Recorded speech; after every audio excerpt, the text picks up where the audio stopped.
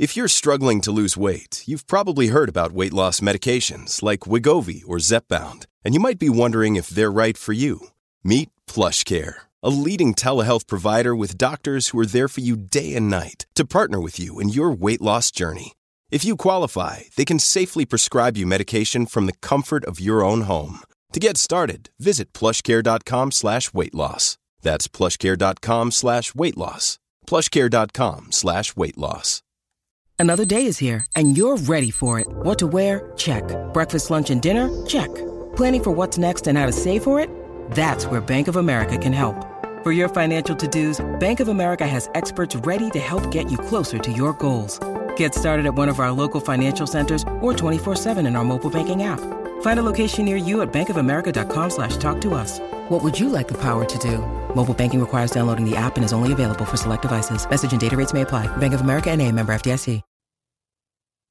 Welcome to The Art of Charm. I'm Jordan Harbinger. The Art of Charm brings together the best coaches in the industry to teach you guys how to crush it in life, love, and at work. Imagine having a mix of experienced mentors teaching you their expertise, packing decades of research, testing, and tough lessons into a concise curriculum. We've created one of the premier men's lifestyle programs available anywhere, and it's free.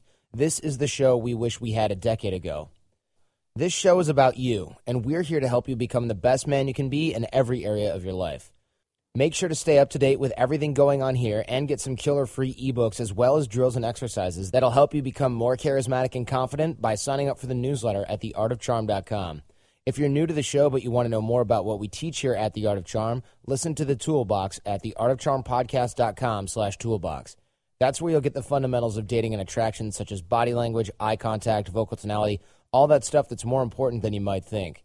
We've got boot camps running every single month here in California. Details at theartofcharm.com, and I'm looking forward to meeting all of you guys here at The Art of Charm. Enjoy. Today we're talking with my undead friend, Hal Elrod. Seriously, he was dead for 6 minutes. He got in a crazy car crash. He talks all about it. And then he became an ultra-marathoner. And by that I mean he ran one once and said it was the worst day of his life. But more importantly, he also became a rapper, which I made him do on the show, and a speaker and a trainer. And yes, I mean it, we have had Hal freestyle the rap on the show. We're also going to talk about how we cause our own emotional pain. So the gap between what we wish were true and what is, and how we wish we would change it, that's actually what causes emotional pain, sort of that dissonance there. We're going to talk about remaining positive even in the face of death and disability, why an acute case of imposter syndrome in your career can actually be worse than death, or at least make you feel worse than being in a car crash with a drunk driver. The best way to structure your morning for productivity, happiness, and get your best shot at getting in the zone. And hint, it's not coffee and it's not just exercise. So check this out. Miracle Morning with Hal Elrod. Enjoy. Hal Elrod, you died when you were 20. I did. I died for a bit. I obviously want to hear that story. I mean, first of all, to give the audience a little bit of background, Hal Elrod died when he was 20. You were hit head on by a drunk driver at 70 miles an hour. So I'm guessing right now you're a big supporter of MAD and other organizations that try to curtail that. It always shocks me, not to make light of your situation, but when I'm drunk, I'm like, man, I better go home and like not even try to ride my bike home. So it always surprises me when people are like, dude, I can totally drive. I'm going to go really fast. What? Yeah. All those organizations are great. You know, for me though, I've spoken at a lot of high schools on the topic of drinking and driving in a lot of colleges. It's just I'm not really passionate about it. You know, I mean, I think that I think there was a bigger purpose for me to go through that experience, and it was more than just to be able to say, hey, you shouldn't drink and drive, which people, you know, they know that. And if my story can lend to people making better decisions, that's great. But I really feel like my experience was, hey, you can go, like, no matter what you've gone through in your life or what you're going to go through, there's nothing, no justification for you not achieving everything that you could ever want for your life. And I've always felt the sense of responsibility to overcome my challenges and achieve everything that I wanted. Yeah, it makes sense. I mean, I can see people being like, well, he's not even dead, so, like, the message isn't there for the drunk driving thing. There's plenty of really sad stories of people actually dying for longer than 6 minutes. Yeah. And so, yeah, you're right. You probably took the good angle on that one.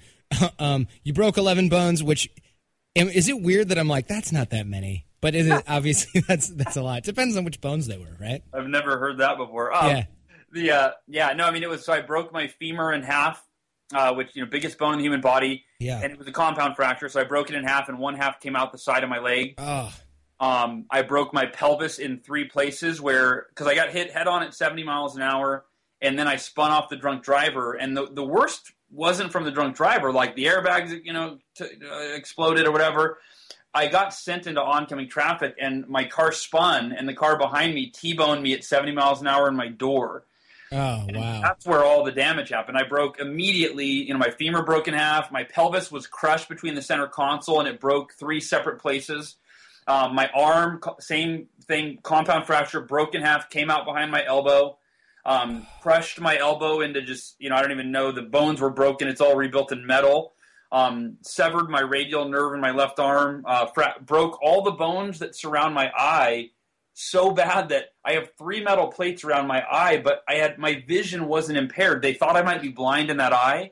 And it's just crazy. I don't even know, how do you get hit at 70 miles an hour so bad that it destroys all the bones where they have to remake it in metal, but your eye is fine. Yeah, that's pretty impressive. I mean, it just shows you how resilient the human body really is. Yeah. It's unbelievable. Yeah. And you suffered permanent brain damage. I mean, like, how so? You seem pretty sharp. Yeah, I'm pretty sharp.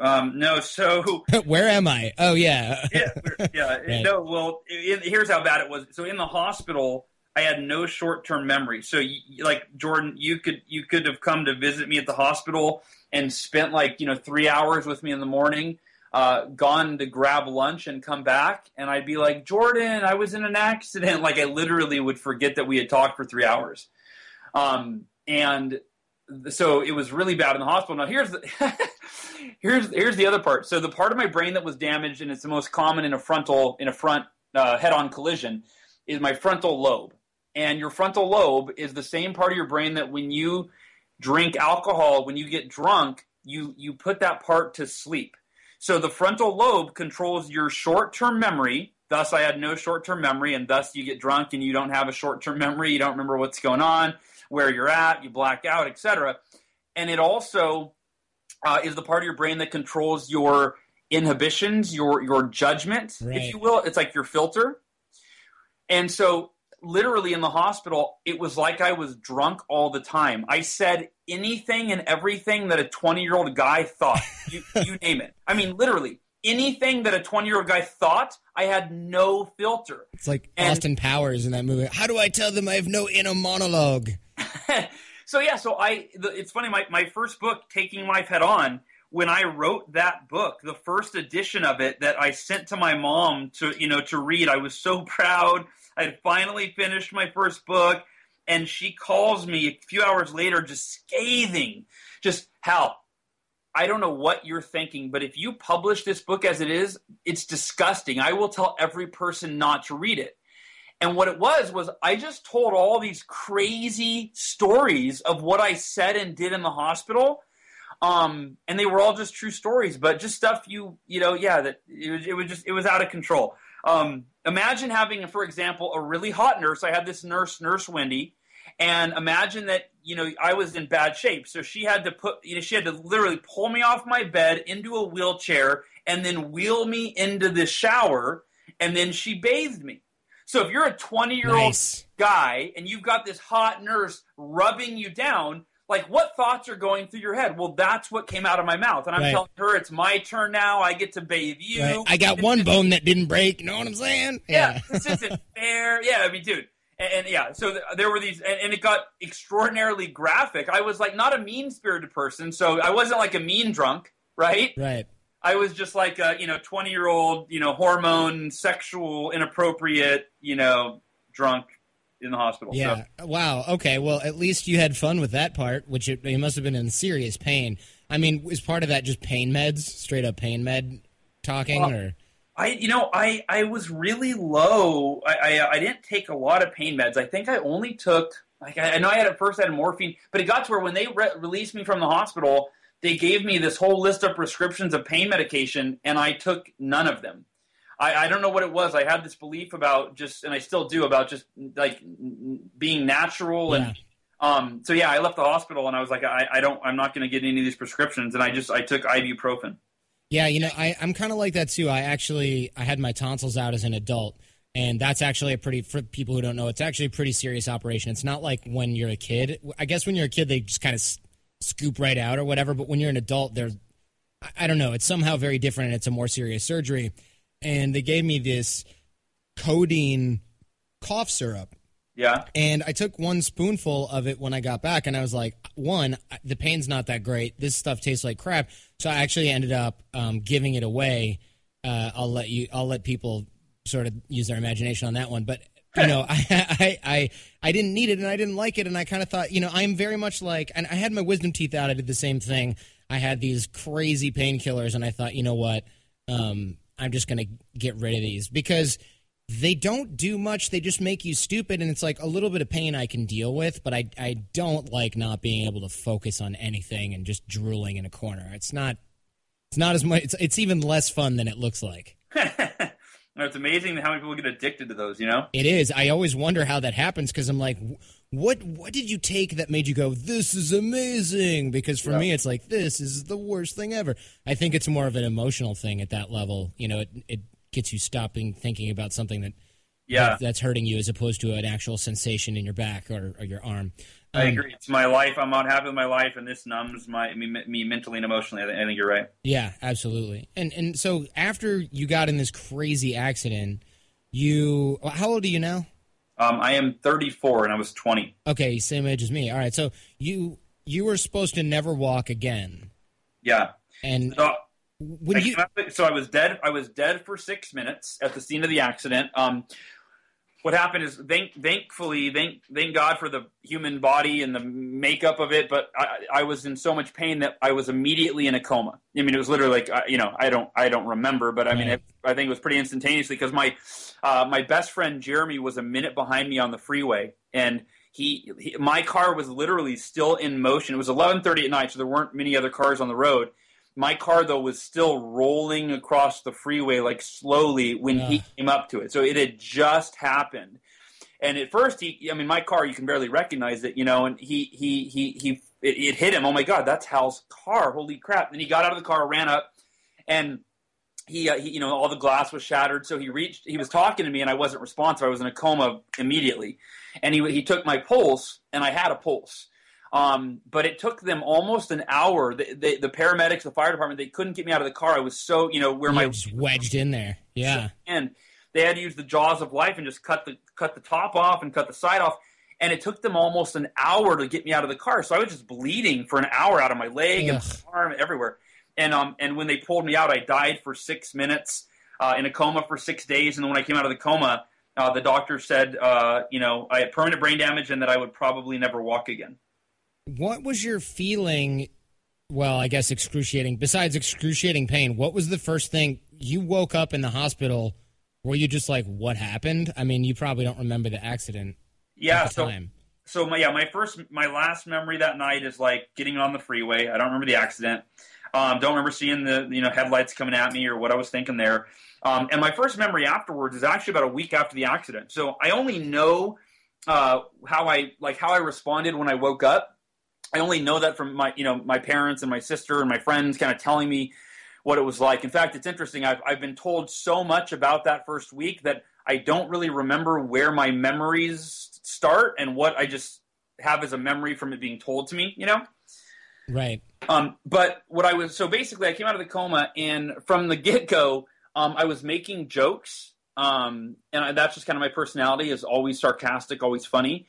But I know that, I think the first things that happened, the first few hours, they said I would wake up and I was kind of really lethargic, and my speech was very slurred, and then they would tell me what happened and just see me go through this kind of like disbelief. And my poor parents, I feel like, I have a 4-year-old daughter now and a 1-year-old son, and I get now that they had the worst of this experience.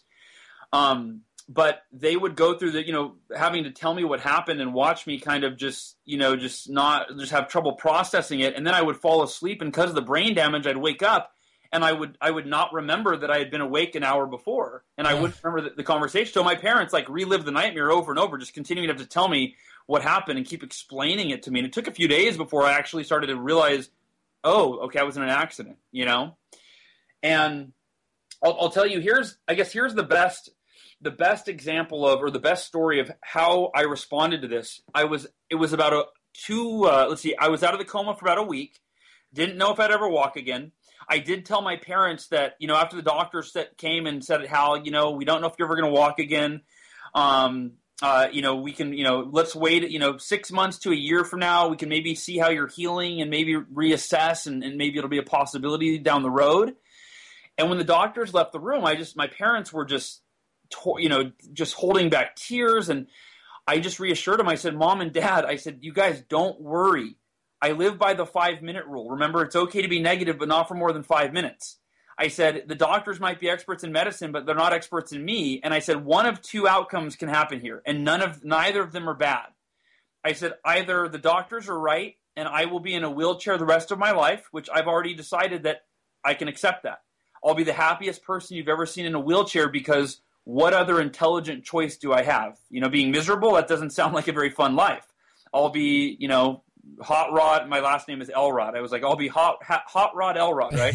In the wheelchair, cruising. The wheelchair, just cruising. And so I said, or I believe the doctors are wrong. They might be experts in medicine, but they're not experts in me. And I'm going to maintain faith and put forth the effort to learn to walk again until I'm absolutely proven wrong. I go, but either way, there's no bad outcome there. I'm either the happiest guy in a wheelchair, or I'm running a marathon in a few years. But either way. So a week later, the doctors called my parents in, and they said, we believe Hal is in denial.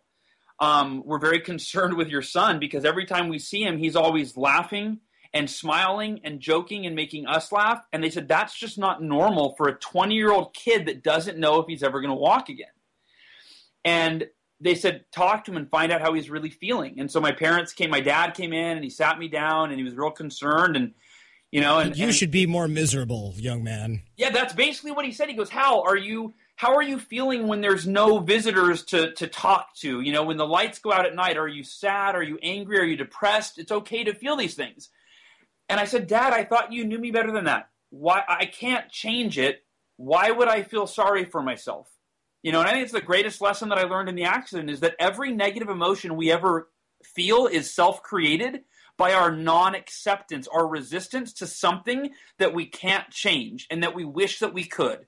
And to the degree that we wish that we could change it is the degree that we create emotional pain, right? Anger, frustration, sadness, depression. It's all over us putting energy into something that we can't change and wishing that we could. And once we just accept life as it is unconditionally, you can live pretty close to free from all emotional pain. And I think that's been the biggest takeaway I got from the accident. Over the last 17 years, we have launched our fair share of online courses, coaching programs, and finding the right platform has always been a challenge. They say if you do what you love, you never work a day in your life. But if you're an entrepreneur, you know the hard work that comes with it.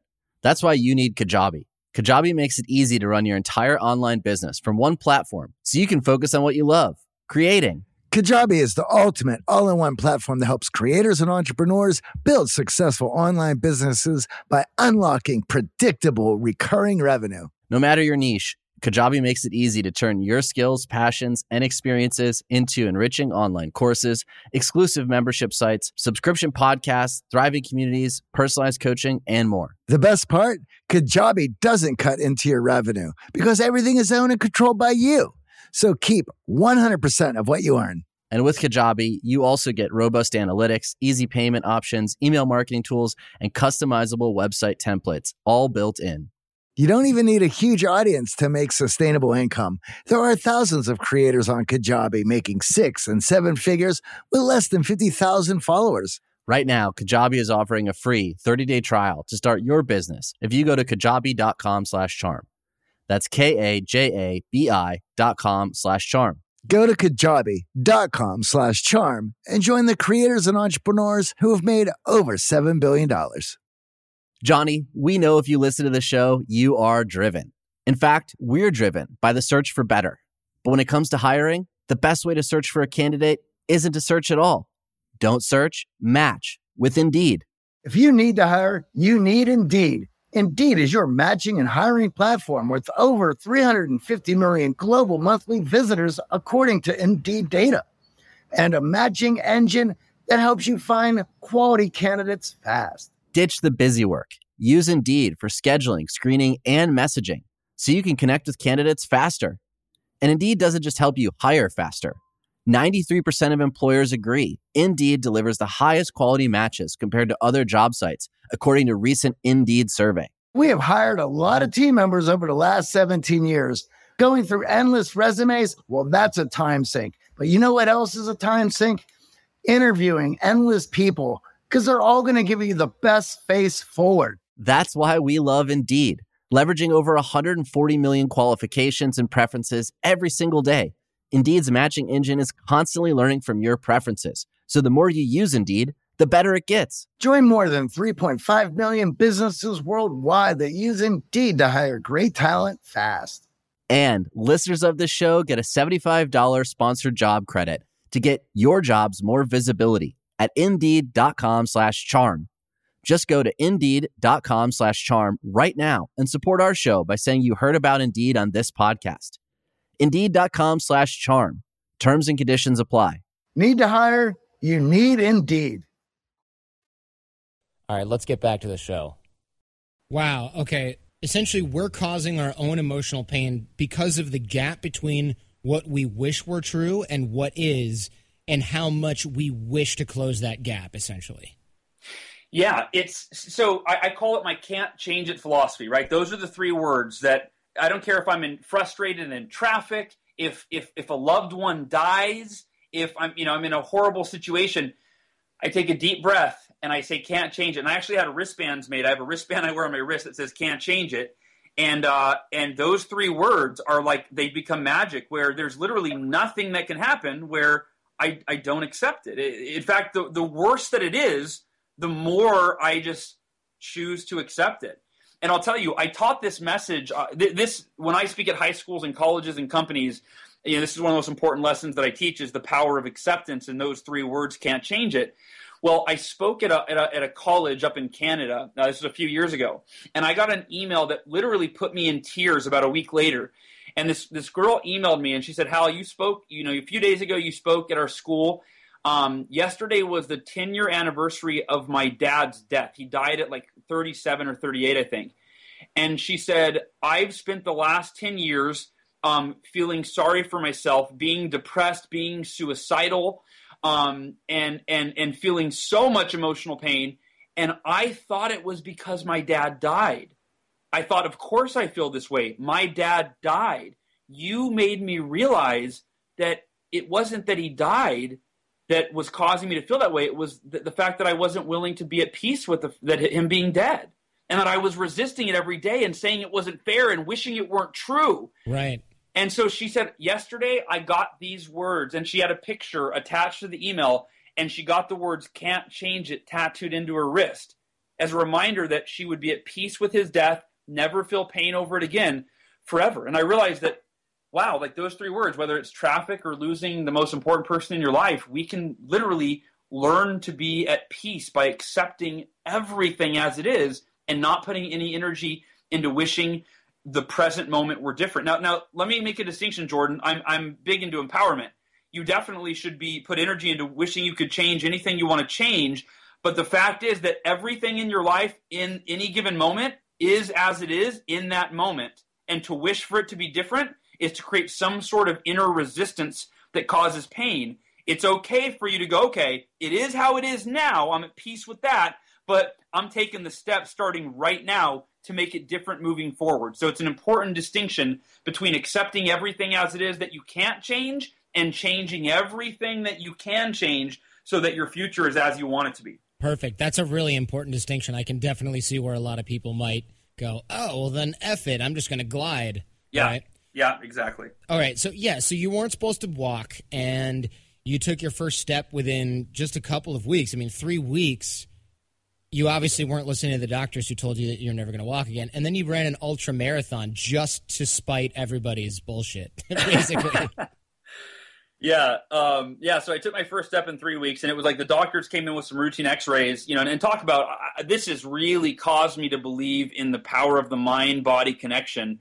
And I apply it everything from how many hours of sleep I need. I really believe that we can influence our cells, and I believe that just because the doctor said I'd never walk again, and 3 weeks later, after I chose to believe every day that I would walk again, they came in with routine x-rays, and they were like, Hal, they were dumbfounded. They go, we don't know how to explain it, but your body is healing at an incredible rate, and we're going to let you take your first step tomorrow in therapy.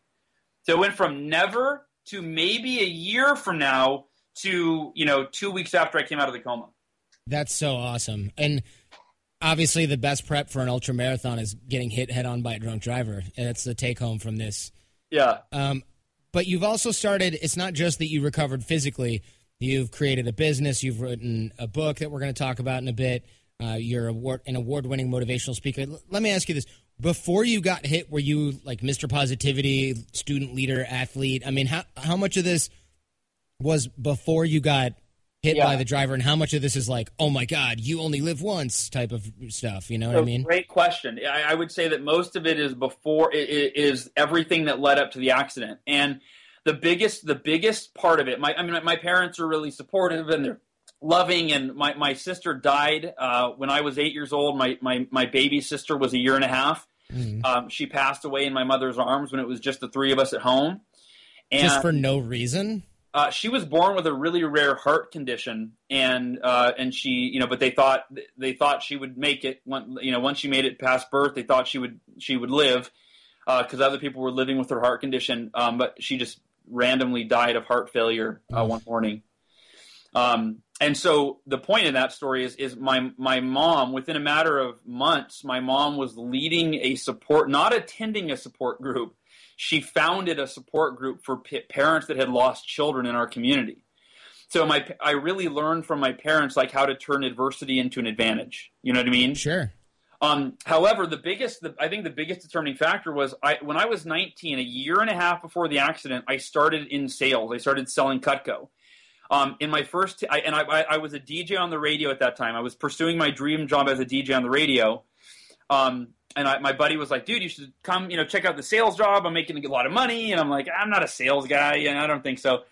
Long story short, I decided to give it a shot. And my first 10 days, I broke the all-time 50-year-old company record and sold more Cutco in 50 years, or in the first 10 days than, I think it was like, I don't know, over 500,000 sales reps that had come before me. That's funny. That's actually how I first heard about you years and years ago.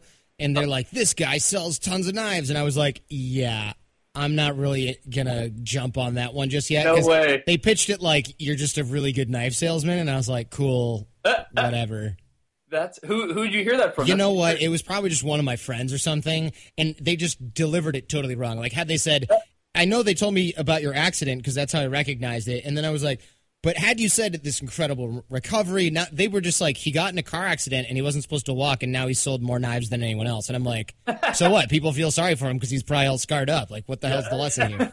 He uses the sympathy angle. That's right. Yeah, I was like, what kind of crap pitch is this? No, like, get out of here, Elrod. And now I'm like, oh, right, totally much better story than that. That's what happens when you count on people to sell you something, a story. They do a crap job. You got to look into it yourself. That's when you hang out. Your friends are jackasses, Jordan. That's when you hang out the wrong crowd. That's true. Yeah, and I count you as one of them. So that's right. Yeah. so yeah. Okay. So also, I'm going to pull this out of your bio. Hip hop recording artist. What? Yeah. So shit. Was that in there? So yeah, you might want to edit that if you don't want to deal with that reality. What? Please tell me there's a Cutco rap or something. Actually, that one that's my next. That's the third rap song that I'll come out with. It's the bonus CD that's tucked away in the back of Miracle Morning. Yeah. So here's what happened, dude. So you ever heard of the rapper, kind of an underground rapper, Kosha Dills?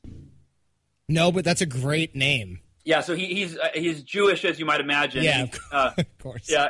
So Kosha Dills. So I was at this college conference where I was speaking, and I meet this rapper. Actually, my buddy comes up and he's like, dude, you got to meet this guy. He's like got the most amazing story. He's this rapper. He was, his song was featured in the Bud Light Super Bowl commercial this year. Like, and I'm like, he opens up for all these big names, and so I go and I meet this guy, and he's just cool, man. He's just down to earth and just really, I'm all about authenticity, and he's like not trying to be cool. He's just really down to earth. And so I give him a signed copy of my first book, and he gives me a CD. We swap swag, and I get a voicemail. I'm with my wife, and this is my book, The Miracle Morning, was just about to come out, and I'm in the car with my wife, and I get a voicemail, and he raps on my voicemail. And then he goes, Hal, it's Coach Adils, dude. I've never finished reading a book in my life, and I just read your book. You died, man, and now you're like changing the world. We got to write a song about it. Call me.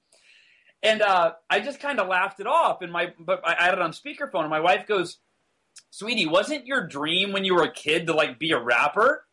And I said, yeah, why? She goes, you should call him, and he wants to do a song about your life or whatever. Maybe you could rap on it with him.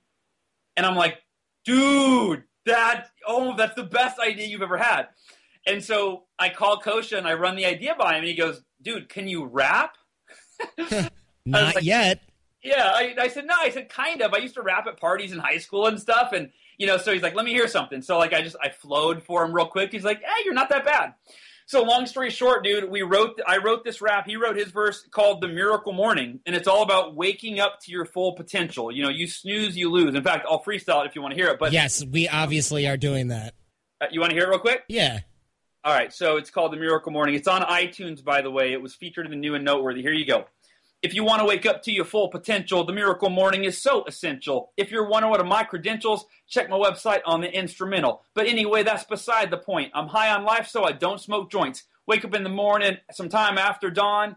Tired or not, I'm taking life head on, because I start with meditation, then read my affirmations, close my eyes for some visualization, then I read, exercise, and I write in my journal. People say life's too short. Nah, it's eternal. It's early to bed, early to rise. It makes a person healthy, wealthy, and wise. Used to sell Cutco to fulfill my potential, sometimes to realtors, but mostly residential. It's the miracle morning, wake up and stop snoring. Anyway, that's it. That's amazing. I'm so glad that we got you to do that. Hey, dude, I do a lot of podcast interviews. I've never rapped on one. That is exactly what I was hoping to hear. All right. So awesome. If you want to hear how Elrod rap, that's going to be the angle. When you tweet this out or when you put it up on your media, you can be like, by the way, you've heard a lot of interviews with me, but probably none where I've been rapping. That's right, dude. You bet. So we got in the studio, and his buddy from New York that he grew up with, like, produces for Kelly Clarkson and like Justin Timberlake and Pink, and we got to use this guy's home studio to record it was I had so much fun, and I've thought about now doing I had so much fun with it, and I don't know if I'm a good rapper at all, but it was a fun process, and I thought, what, young people, like, I'm big on speaking at high schools and colleges, especially high schools, and I feel like we need a motivational rap album where the music's actually good. They want to bump it in their car, but it's subconsciously programming them to believe in themselves and think bigger and be more motivated and more disciplined. And so I'm going to create like a motivational rap CD, I think. I think that would be hilarious and also really beneficial, because obviously most rap not so motivating, or at least not so positive. And definitely, I know people are like, that's stupid, but it's actually really not, because people don't think that stuff is silly unless they're listening to gangster rap before that, and they like get that bar set, that meter set all funky, right? Yeah. So like you raise kids on that stuff, the positive stuff, it will have an effect. Definitely the subconscious programming will be there, because that's what's playing in the back soundtrack of their mind. Now, speaking of positive programming, you've got an amazing best-selling book rocking out right now, The Miracle Morning, The Not So Obvious Secret Guaranteed to Transform Your Life. That's a bold statement. Before 8 a.m., transform your life before 8 a.m. After 8 a.m., you're on your own. No, you're screwed. Yeah, you're SOL after 8 a.m. But tell me about this book, because obviously, and not just like buy it now on Amazon. I mean, obviously we'll link it up, but tell me what is it? Because here's the thing: like, the world is so flush right now with, you got to wake up and do exercise and meditate. And it's like, okay, fine, but like, one, is that what the secret is? And two, why should I do that? What's the science behind it? Yeah. So here's how do I put this? It's funny. I talk about this all the time. I should have a really smooth pitch for you, but I'm literally like awestruck by what the book is doing for people. I've never, I mean, I get hundreds of emails a week from people saying this has changed their life faster and in ways that they never thought were possible. And the premise of it is it's not rocket science. It's stuff that like most people would go, okay, yeah, I should wake up early, but I don't know how. That's probably one of the biggest things, is that the book teaches like the simplest way to beat the snooze button and wake up early in the morning when you're not a morning person. I think that's probably the biggest win from the book, because most people I think it's turned more snoozers, if you will, snoozeaholics into morning people. But here's the premise of it. If you want to change your life, right, I really believe that the greatest truth is you must first become the person that you need to be, that is capable of easily creating and or attracting the levels of success that you want in your life. So in other words, if we're measuring success on a scale of 1 to 10, Jordan, not just in our not just in our career, but level of success personally, professionally, in terms of our finances, our relationships, our health, our energy, our happiness, on a scale of 1 to 10, we all want level what? 10. Level 10. I was like, this is a trick question. Yeah, it wasn't, though. No, we all want level 10, though, right? Nobody's like, oh, I'm good with like level 6. I don't want to be too happy or have too much money or, No, we all want level 10 success. But you've got to look at, in terms of where is your level of personal development in each of these areas. And when I say personal development, let me elaborate on that. I'm talking about your mindset, your knowledge, your skills, your confidence, right? That's how I define your level of personal development, is all of those things. And so most people, for me, when I invented this thing, or I didn't invent it, but I came up with putting this all together and giving it a shot, I was at the lowest point in my life. And believe it or not, it wasn't the accident. It was 9 years later when the U.S. economy crashed. My business failed. I just bought a brand new house. I lost my house.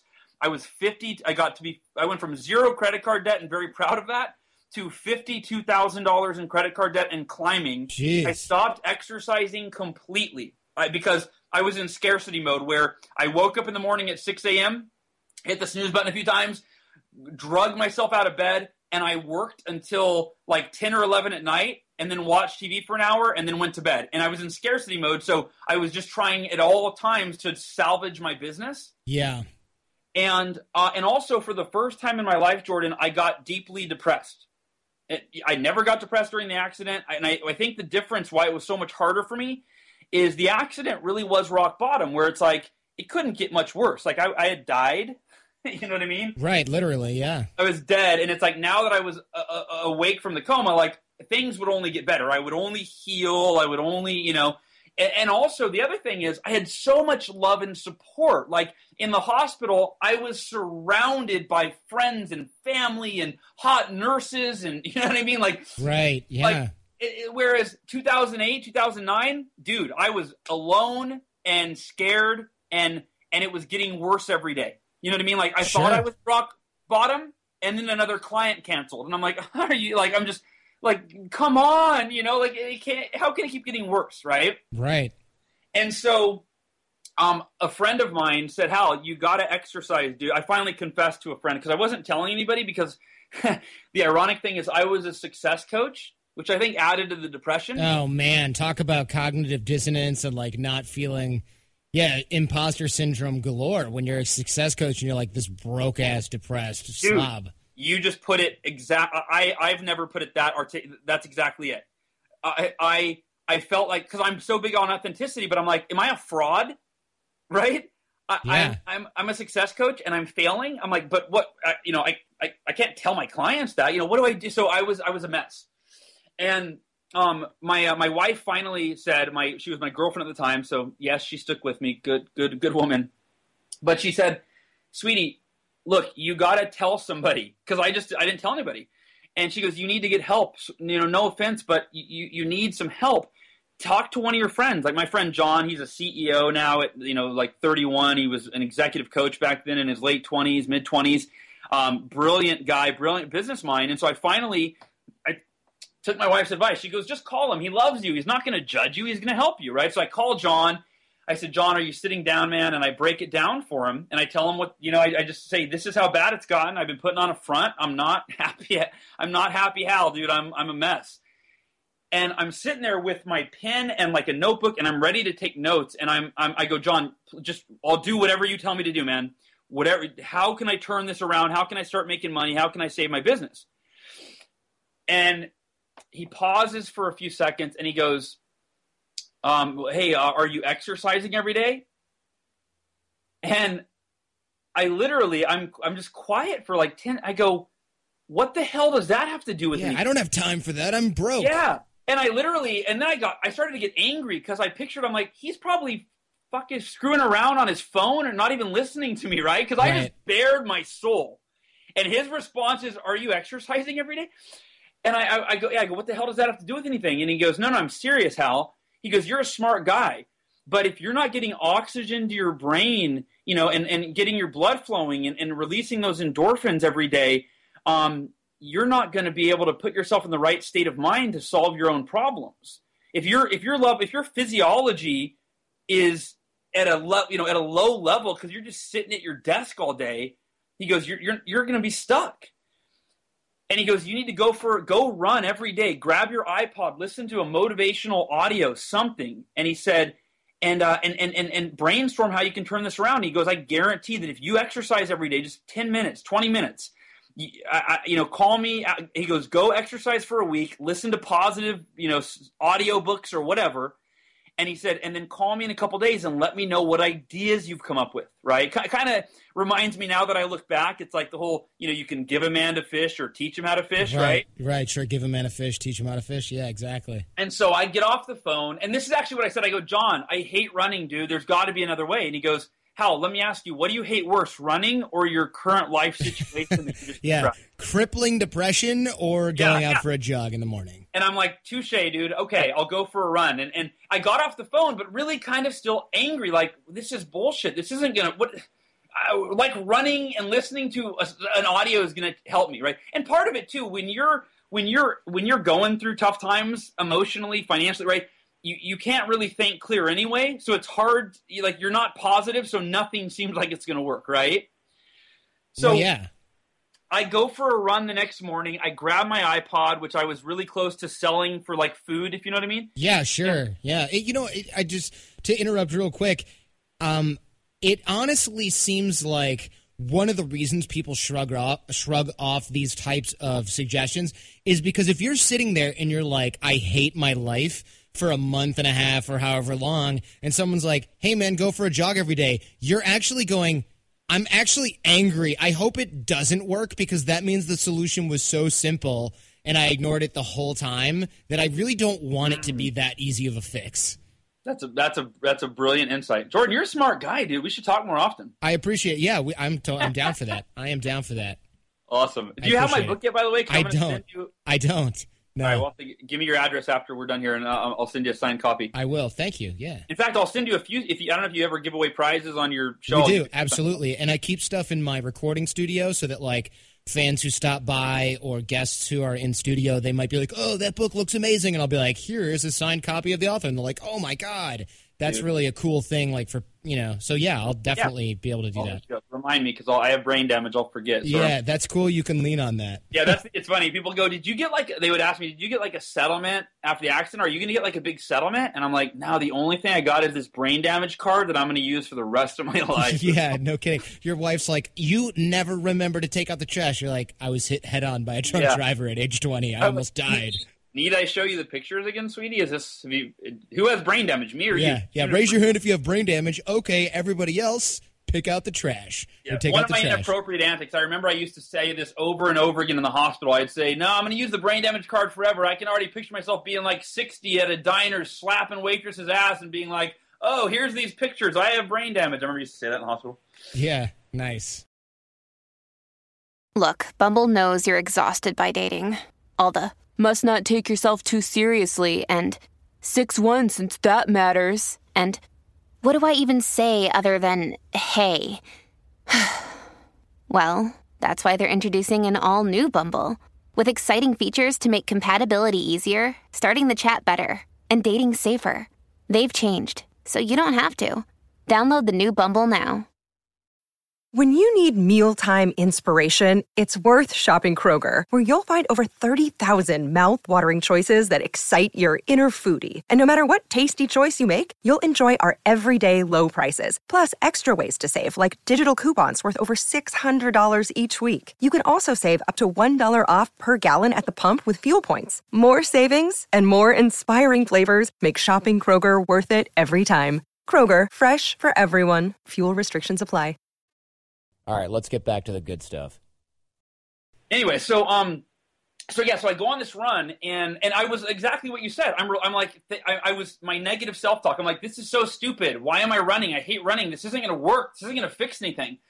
And I hear a quote from Jim Rohn that literally this quote, and I probably had heard it dozens of times before, but sometimes you have to hear the right thing at the right time when you're in the right, the right moment. And I really feel like every time I do an interview, I know that someone is going to hear something from this interview that's going to hit them in the right way at the right time that's going to change their life. I really believe that.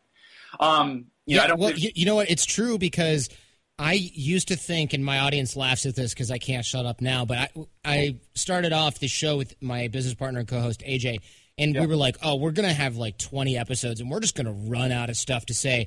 And right now, as of this recording, I'm planning what I'm going to be doing for episode 250.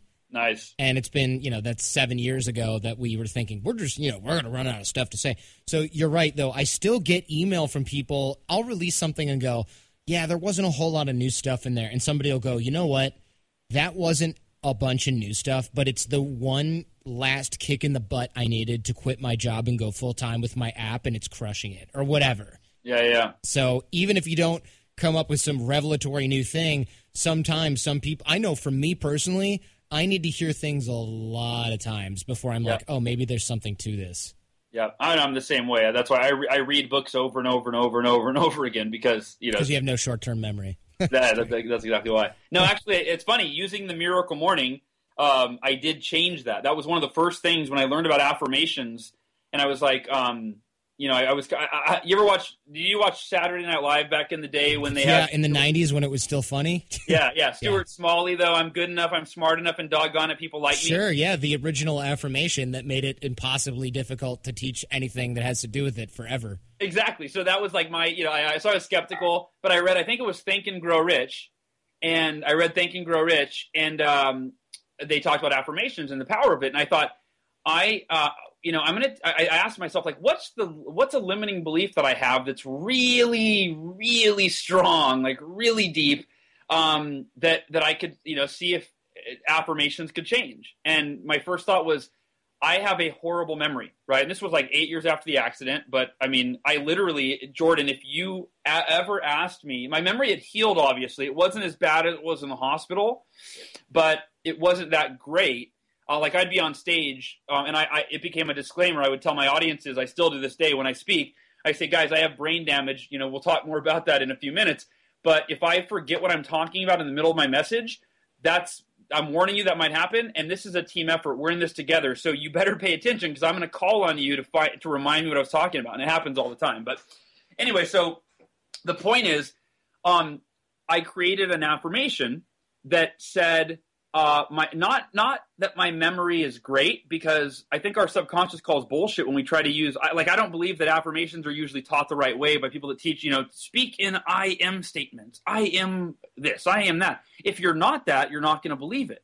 If you want to be that, I think you have to word your affirmations in a way where you focus on like your belief that you can become that, and or what you're committed to doing to become that. So I talked about how I believe that our brain is an incredible organism that's capable of healing itself.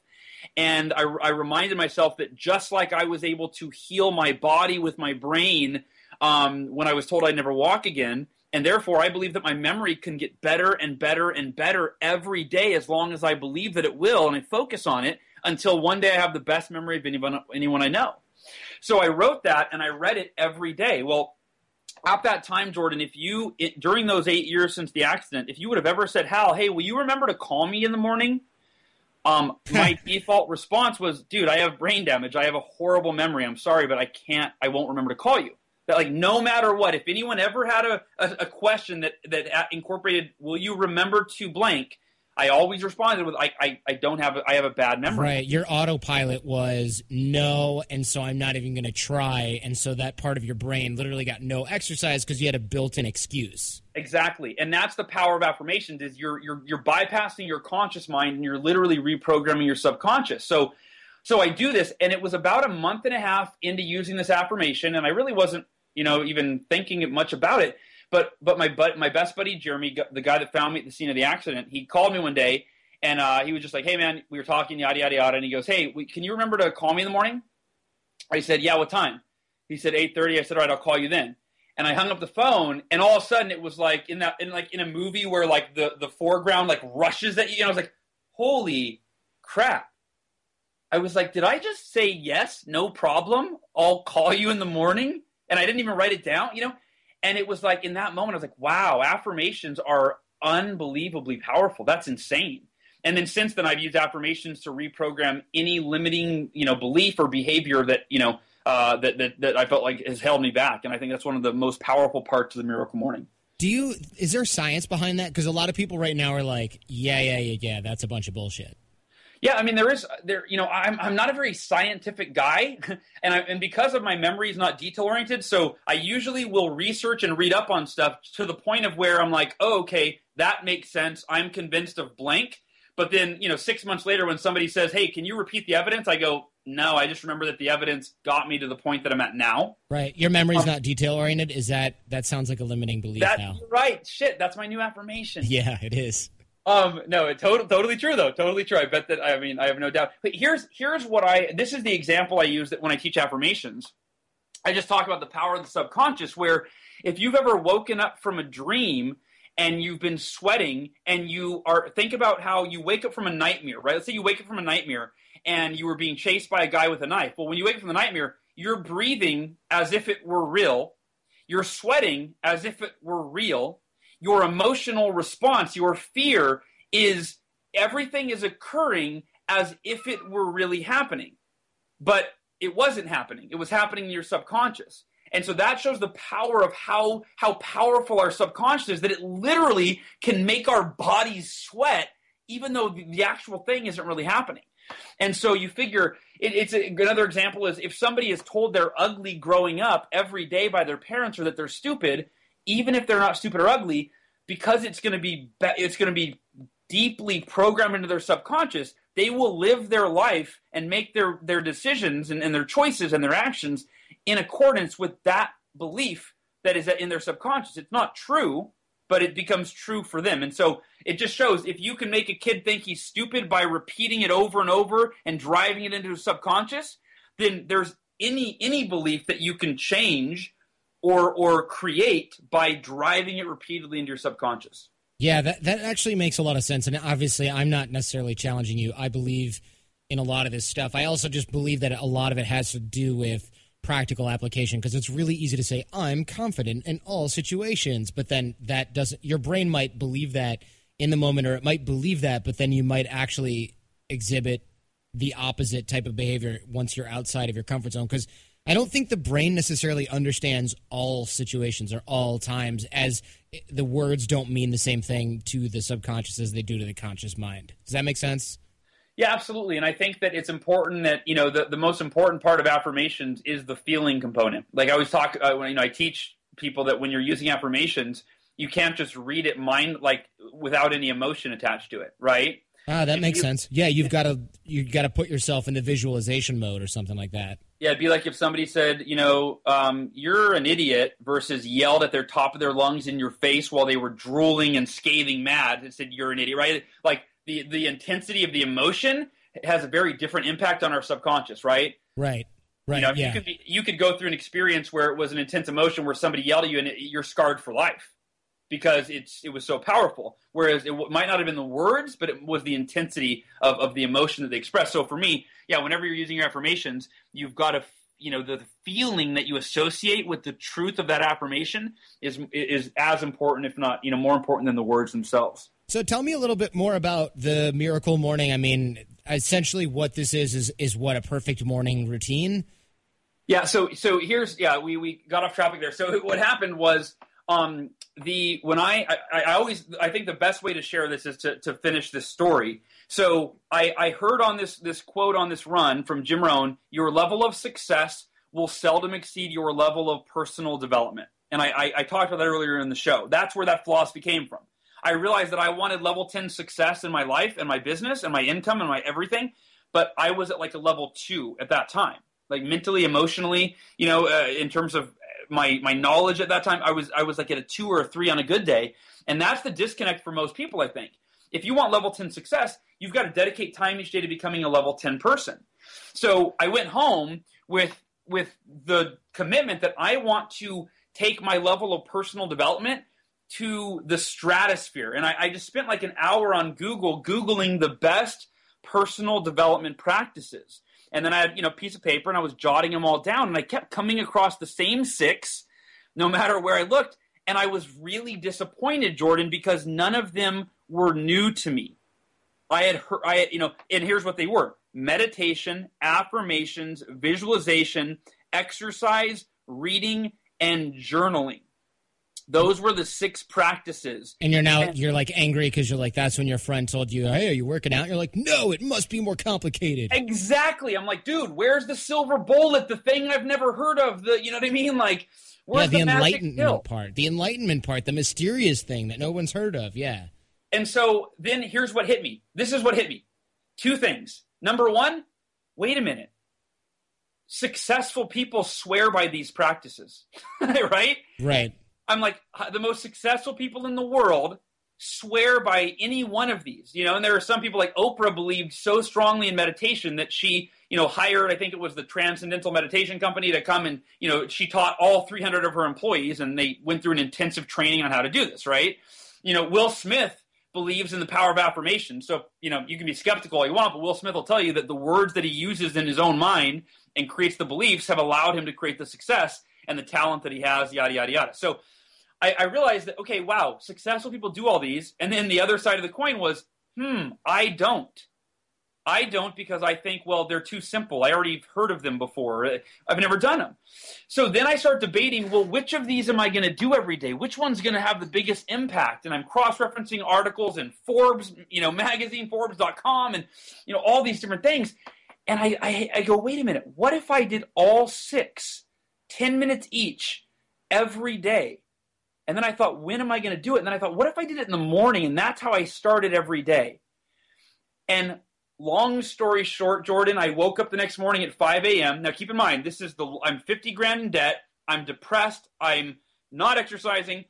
And I wake up at 5 a.m. the next morning. And for the first time in 6 months of being depressed and hating having to wake up in the morning, just dreading facing my day, I woke up like a kid on Christmas. I'm like, I can't wait to try this. By 6 a.m., I had created the most energized, empowered, motivated state of mind, of being, if you will, than I had ever created in my entire life. And it was only 6 a.m. And that was the moment that my entire life changed. I started to feel like, wow, if I do this every day, this could literally be the one thing that changes everything for me. And I did it every day, and 2 months later, as a direct result of my little morning routine, it wasn't called the Miracle Morning. There was no name to it. It was just personal development in my schedule at 5 a.m. Within 2 months, I had more than doubled my income. I had gone from not exercising at all to training for that 52-mile ultra marathon that I, completed 6 months later. And my whole depression thing, it didn't take 2 months for that to go away. It literally started to go away that day. It was amazing. And then I started teaching it to my clients. The feedback was incredible. It became a book. Now it's, one of the best-selling books. I mean, it now has become my mission in life. Like I said earlier, I've never seen something that has changed so many people's lives so profoundly and so quickly. And so now I'm on a mission to just share it with, with as many people as I can. Nice. Yeah, I mean, it makes a lot of sense. So how do guys get started with this stuff if they're the ones hitting the snooze button and listening to this on their commute while they're late for work because they hit the snooze button 10 times and they don't feel like waking up, and they need my charming voice in the morning just to get out of bed? Yeah, your voice is soothing. It is a nice one. So appreciate it. No. Well, if you, of course, if you want to get the book, go to Amazon.com. I always say go read the reviews first. We have 271 reviews now, average of 4.8 out of 5 stars. So I think that speaks for itself. I don't need to tell you the book's good. Right. Listen to other Don't people. read all the reviews first, so you'll never actually get to the book. Yeah, there you go. No, but so here's the deal. You can get the book on Amazon. We'll link it in the show notes. It'll be there. However, if anybody is listening to this and you are like I was when I started this whole thing, which was financially I was a mess, I was at rock bottom. If money is tight for you right now, you can go get what I call the Miracle Morning Crash Course for free. And that is 2 free chapters of the book, so you can at least get started, and it'll be enough to get you started. A 60-minute audio training all about the Miracle Morning, and a 15-minute video kind of introduction to it. And that's at miraclemorning.com. So again, if you got the $15 to spare, go check out the book on Amazon. But hey, if money's really tight right now, or you just want to, just dip your toe in a little further before you actually decide to get the book, you can go to miraclemorning.com and get the audio, the video, and the couple of free chapters.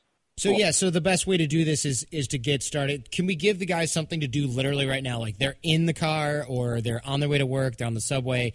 Can we give them something to start off with right now before they hit the site or the email or the book? Yeah. So here's what I would recommend.